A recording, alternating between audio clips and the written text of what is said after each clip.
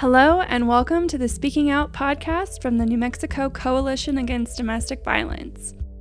Our goal is to highlight our programs and the amazing work that they're doing around the state, provide discussion around the topics of domestic violence, and create an environment of education and empowerment for anyone that may be experiencing domestic violence. This week, we are spotlighting one of our newest staff members here at NMCADV. Join us for our conversation with Melissa Endean, our new Administrative Membership Coordinator. All right. Thank you so much for meeting with me today, Melissa, and for letting us all get to know you a little better. Could you introduce yourself and tell us when you started working with us, as well as a little bit about your new position? Sure. So my name's Melissa Endean. It's coming up on a month. I started on April 25th was my first day. And I remember the date because I was just very excited, so excited to join this organization. My title is Administrative Membership Coordinator. So I'm still really learning the role. I'm learning some of what it's going to entail, but what I'm gleaning is a lot of it is going to be supporting the existing members of the coalition. We have members as organizational and principals. I'm still learning all the terminology and to provide administrative support to them and to all the other staff members of the coalition. So I'm not great at defining what I'm here for quite yet, but it's just a work in progress, I suppose. I can speak for myself and just say that I'm so excited to have you here and to have your help. So could you tell us a little bit about yourself? What did you do before this job? Sure. So before this, I was involved with an Albuquerque-based nonprofit whose mission was veteran suicide prevention. I got pulled into that. My partner is a disabled Army veteran who served in Operation Iraqi Freedom. My father was a Vietnam-era veteran. Both my granddads served in the military. So I just was around military culture my whole life. And suicide is a huge problem among our veteran population, even active service members. It's something like 4 times the civilian rate of suicide. And so I was really drawn into that field. I worked at a wellness center kind of as I started out part-time, just filling in here and there, doing filing and stuff, and worked up to being the operations director, which was really cool experience to kind of be able to develop a role for myself and build it into something that I really love to do.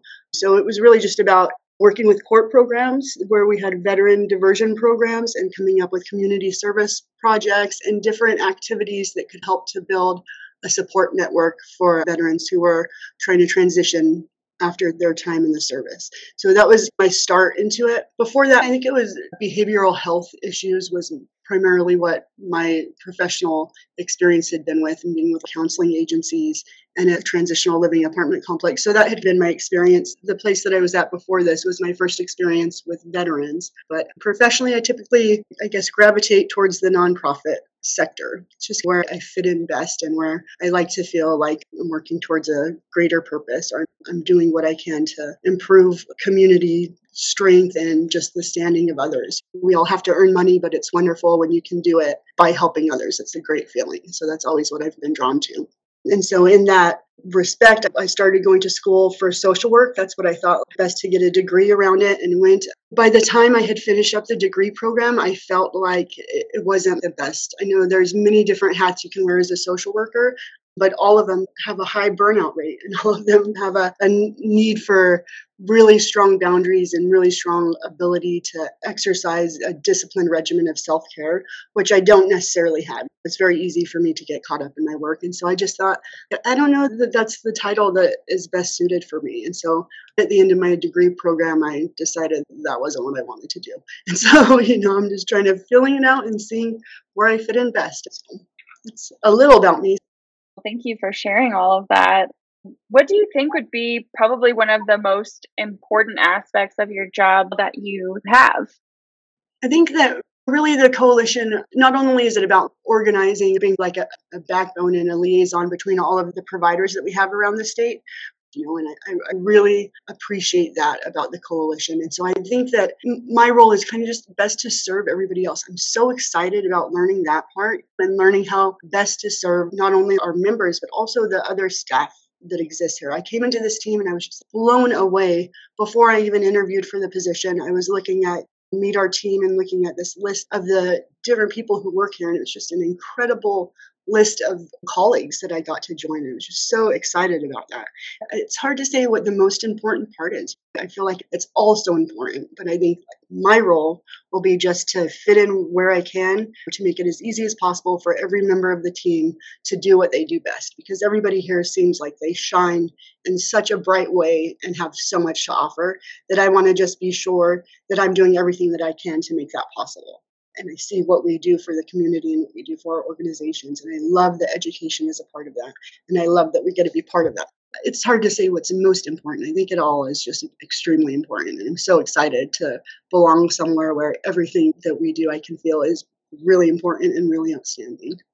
I love that you said that, because I started here as an administrative assistant, and you can often feel like, well, I'm just doing paperwork, I'm just sending emails. And your work is so important to giving everybody the ability to do their work. And so I'm so glad that you recognize that and know how valuable you are to us. So I'm so glad that you're here, and I want you to know that. Thank you. I hope so. I still feel like I'm still figuring it out. And so I feel like I don't want to make work harder for anyone, but it's just the nature of the beast when you start somewhere, like somebody has to train you. And so I know that I'm taking away from everyone's attention to what they have to do by needing to train me. But I just can't wait until I'm to a point where I know exactly what I can do to best serve the staff of the coalition. So I'm glad to have you as the leader on the path there. It's really exciting. You're already helping tremendously, so don't worry about that. What are some of the work that you're really proud of or excited about right now that's happening at NMCADV?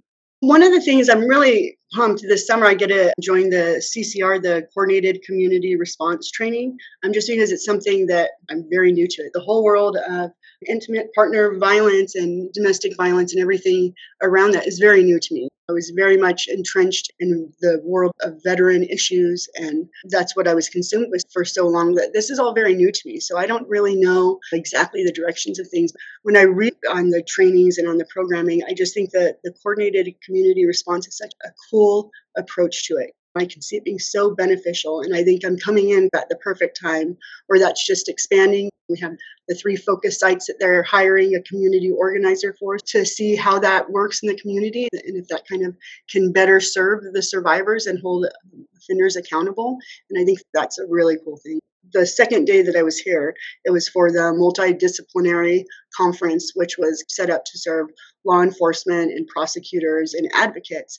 And so I just jumped right into the deep end, where it was like my second day even being involved with any of this. But I got to hear so many cool presentations about approaches to offender accountability and to help support survivors. And I think that's such a cool thing. So, that's what I'm most excited about, is to learn more about the CCR approach and to learn more about what kind of differences we can work towards legislatively and within the justice system to make a difference. I feel like there's a lot of room for improvement in our criminal justice system, especially when it comes to accountability for offenders. And I think that for law enforcement, it's like the most dangerous calls are the domestic violence calls. And so I think that if we can kind of stop that from escalating, or stop it when the cycle is just beginning, and intervene and not necessarily throw somebody away, but try to get to the root of it and try to rehabilitate. And so I feel like that's so much what everyone is focused on, is finding a new approach, because what we've been doing clearly isn't working. And so I'm excited to hear about those approaches and to know that the coalition is involved in that. But I think the coordinated community response, I'm really excited to learn more about that, because I think anything that's cutting edge or newly introduced into treatments, I'm always excited to learn more about. Yeah, I'm so glad that you brought that up. For anyone listening, we are having our Coordinated Community Response Academy in June, and it is free and open to everyone. So if you want to learn more about CCR, this is the time to do it. It's virtual through Zoom. It's 2 days where you're going to learn the ins and outs of how coordinated community response works. Join Melissa, who's going to be there listening in, and come to our training. You can find the link to register to that on our website under upcoming trainings. What part of your work that you do are you particularly passionate about? Like you were saying earlier with admin, it sounds silly to be passionate about administrative work, but I think even just my personality and who I am and how I show up in all of my relationships, that's my love language is I like to be of service. And I feel like in an administrative role, that's what your whole job description is being of service. And so every single part of it, there's not any part of it that really stands out more than others to me. I just like being able to see in somebody who needs support, or to see an area in which I can lighten the load on somebody else or on somebody else's shoulders, and being able to jump in and make a difference. That's what I'm most passionate about, is being able to help others, even when it comes to administrative work, to be able to create spreadsheets or to make phone calls or send out invoices or whatever like little task it is. I enjoy doing all of it because I know that it is part of the bigger picture. It is the backbone to everything. Administration is what makes everything kind of run. Of course, no part works without the other, but they are all equally important. And so I just feel that's why in all my positions, that's the role that I've played. And even in my home life and in my family, that's the dynamic that I always fit into, is what can I do? How can I help others? It's just how I like to show others that I care and show others that I love them and love the work that we do. I love that. I'm also very similar. I think that it's really a similar personality type. That's what I was talking to Iris, who I'm replacing. She, you, and Teresa were the three ladies that I got to interview with. And I just noticed that, you all three started in this position and then have assumed new roles in the company. And it's just funny because I really do feel like everyone has a very similar personality. It's a particular type of personality that thrives in administration, or that can start off there and enjoys doing that work. And so there's so many things throughout a couple of weeks of training with Iris that have come up where I'm like, that's funny. That's exactly how I am. Like, we have so many similarities in character, and I'm sure it's the same with you, Rochelle. I think there's so many things you have in common because if you work in the same role, you were hired for it because you have particular qualities that suit the needs of it. So it's pretty cool to see. Yeah, I totally agree. I think it does take a very similar personality. So my next question is, if you could make one change for survivors in New Mexico, what would that be? There's so many things, right? Being able to survive a situation such as that, there's so much support that can make all the difference in the world. I think that it's hard to be concerned about anything when you don't have your basic needs met. And so for there to be more funding and more options available to just provide for those basic necessities, being able to have safe shelter, right, where you don't have to worry about which part of town you're in, or if you're in a safe place, or if somebody's going to be able to find you, to not have to worry about your financial stability right off the bat, to have to escape a situation in which your life was built and then to have to start from scratch. It takes such bravery and such courage. And so I just think if there could be more resources pointed towards that portion of it, where you can just have all of those basic needs met so that they can really focus on healing and being able to repair themselves and move on from the trauma. It goes so much further beyond just leaving a situation. There's so much work to do, and the healing process takes a long time. And so just if there was more available for survivors in terms of just financial support and quality group support and quality counseling available, and just all of those things that you need to heal, I would really like to see that. And I know it's very vague, but it's accurate. There's so many things that need to be done to help support the healing process and to help make it easier. So that's what I'd like to see, is more money always. That's the thing, is like survivors all need different things. So it's hard to be like super specific, having those needs met and meeting them where they're at so that we're able to actually provide things that they need and not just assume that we know what they need. Absolutely. So true. So true. It's so much easier to say. That's like the kind of the hot button terminology. And everybody says it, but to really understand what that means, it takes a lot. And that's incredible that you recognize that and bring it up. Like, to truly meet someone where they're at, not where you think they should be at or where you expect them to be at, but truly where their needs are. It's such an incredible task. And that's why I'm so happy to be able to provide this support to direct service agencies and to be able to do whatever we can to help them to do their best work. It's such a challenging field, and they have so many obstacles to overcome with the limited resources and not being able to get everything that would be helpful for the people that they're serving. So hats off, and just much kudos to everyone who works at the direct service providers across the state. I just have such tremendous respect for them and for the work that they do. I'm so glad that you said that. So along those lines, if you could change one thing for programs in New Mexico, what would that be? It's always going to come down to funding because there are so many great ideas and people who are on the front lines and serving those that are in need and aren't just talking about it from this theoretical place of what they think it's going to look like. They actually know. And so for them to be able to more easily have financial support from whomever that looks like, to more easily get what they need in order to do the important work that they do. I know that you have to have somebody just to write the grants, just to secure the funding, and then you have to do all of these things to prove that the work you're doing is actually working. And all that takes a lot of energy. And it takes a lot of focus and attention from the people who you're there to serve in the first place. And so I know that those things are needed, right? You can't just hand money out and have no follow up and just go, oh, hopefully they do the best they can with it. I understand why the safeguards are there. I just wish that our state was more focused just wholly on making our communities healthy and making our communities more connected and making our communities safer for all individuals. And I think that would, as the health of the community grows, the problems of the future lessen. And so just being able to have the financial resources available now and kind of a culture shift, teaching our kids from the beginning what respect looks like and what healthy relationships look like. And for our providers to have the support of the communities and the support of all of the families out there to start teaching our families what a healthy relationship looks like and what respect looks like and what equality looks like. All of those things, I think it falls on the shoulders of everyone, not just our service providers, to try to be making an impact. If it's a perfect world and I get a wish for anything for service providers, I guess it would be for a complete culture shift to where everybody is all focused on having a healthy community and being able to support one another and to be able to know what real support and real health looks like. It aligns perfectly with my next question. Is basically like, if you could choose an aspect of awareness to highlight, what would it be and why?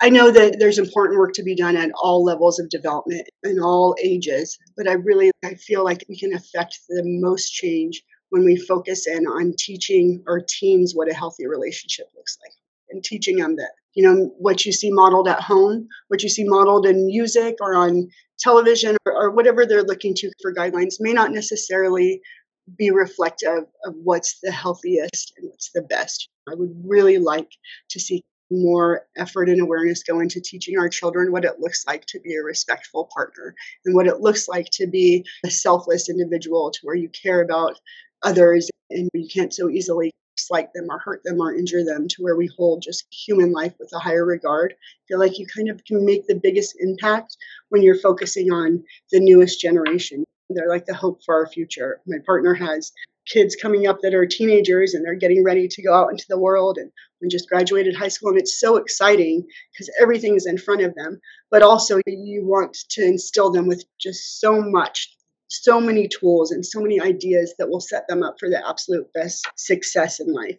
And I think understanding what healthy relationships look like and what being a respectful individual feels like and what that looks like and what that does just for your self-esteem, that's really a part of awareness that I would like to really see the spotlight shown on, is to be able to have that conversation and be able to have it just more openly and kind of everyone having that conversation and everyone looking out for signs. If a teen is in a relationship that is trending towards there's evidence of violence or there's evidence of emotional abuse, I think it falls on everybody to teach them what a healthy relationship could be and how they can adjust their perspective now and how they can adjust their habits or their ways of thinking now to serve them better in the future and to serve their partners better in the future. That's great. I love that.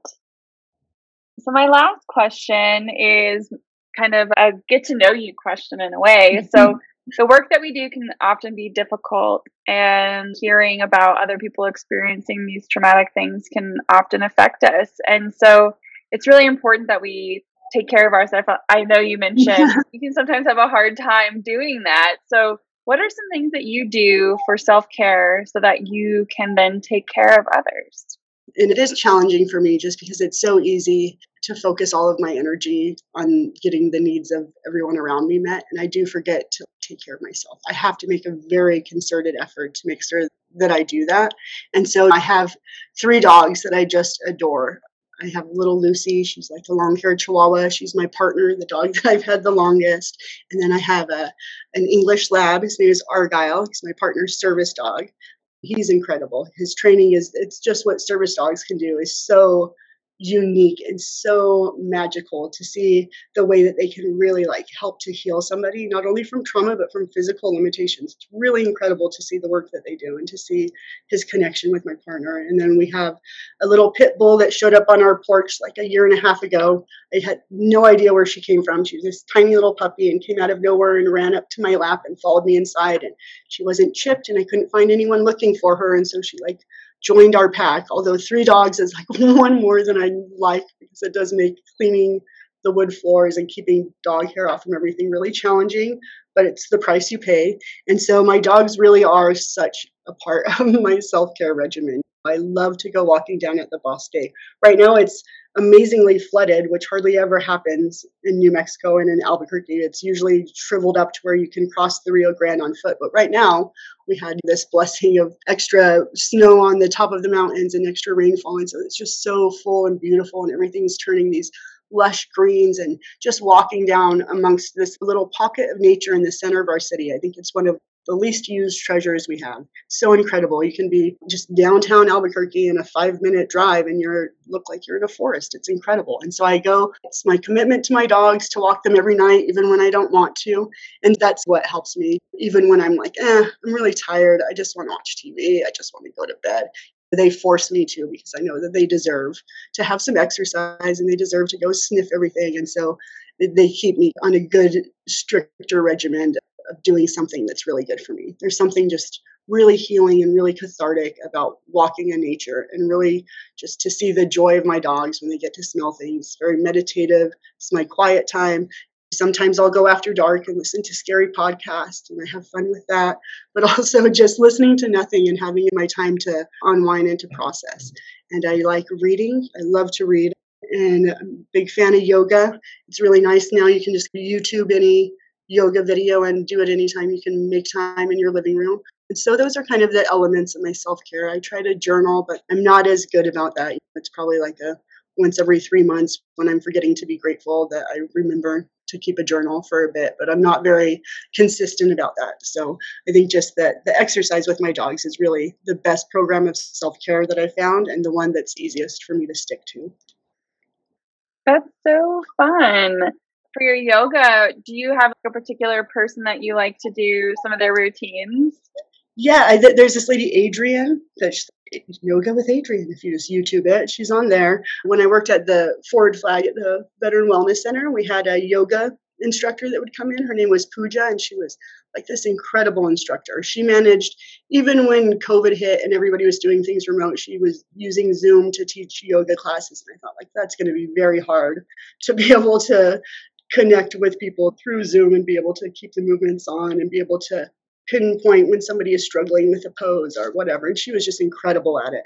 And so she had this routine and I did it once a week for years. And so it's been ingrained in my mind. So if there's not somebody that I'm vibing with their way or their approach to yoga, then I have my own routine that I can do, my own movements and stretches that I go to. And then I also like the hot yoga studio downtown. I don't know, have you done hot yoga, Rochelle?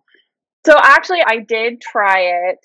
I went with my friend. I did a warm yoga session because I was really scared that like hot yoga would be too intense for me. And it was lovely. I could do that anytime, but I haven't done hot yoga yet. I haven't taken the plunge. I don't like being hot. I get claustrophobic when I'm hot. And so I'm kind of afraid that I'm going to hate it and need to leave. No, it's pretty incredible. I felt the same way. Not so much. I handle heat okay. I don't have too bad of a reaction to it. But the first time that I went, I noticed that you don't even really notice the temperature until you come into like kind of a resting position. My first resting position, I was like, oh my goodness, like my eyeballs are hot. Like it's hot in here. But as you're doing the movements, you don't really notice the heat too much. But I don't think I could do it now. I think it's like a winter activity because it's really nice it's all cold outside and you walk into the studio and it's a toasty 106 or however hot they have it. And so to have 100-degree weather out and walk into a 100-degree yoga room, it's just not the same experience. But in the winter, that was one of the things I enjoyed. Excellent. Thank you so much for taking the time to chat with me today and allowing everybody the chance to get to know you a little better. We're so excited to have you as a part of the team. Thanks, Rochelle. I appreciate it. And I really am so excited to get to know everyone here and to just get to be a part of this good work. I know that there's nothing but goodness coming from this organization, and I'm just honored to be a part of it. So thanks for taking the time to get to know me. I appreciate it. Oh, thank you. We want to thank our programs that work tirelessly across the state to support those affected by domestic violence. Each and every staff member, advocate, therapist, and supporter is important. We appreciate you. If you or someone you know is experiencing domestic violence, there is help available. Please call the hotline at 1-800-799-SAFE or 1-800-799-7233, or visit their website on a safe device at www.thehotline.org. Love our conversations? Make sure to subscribe, rate, and share our podcast.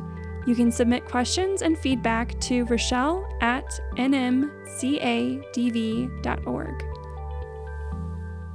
Thanks for listening in.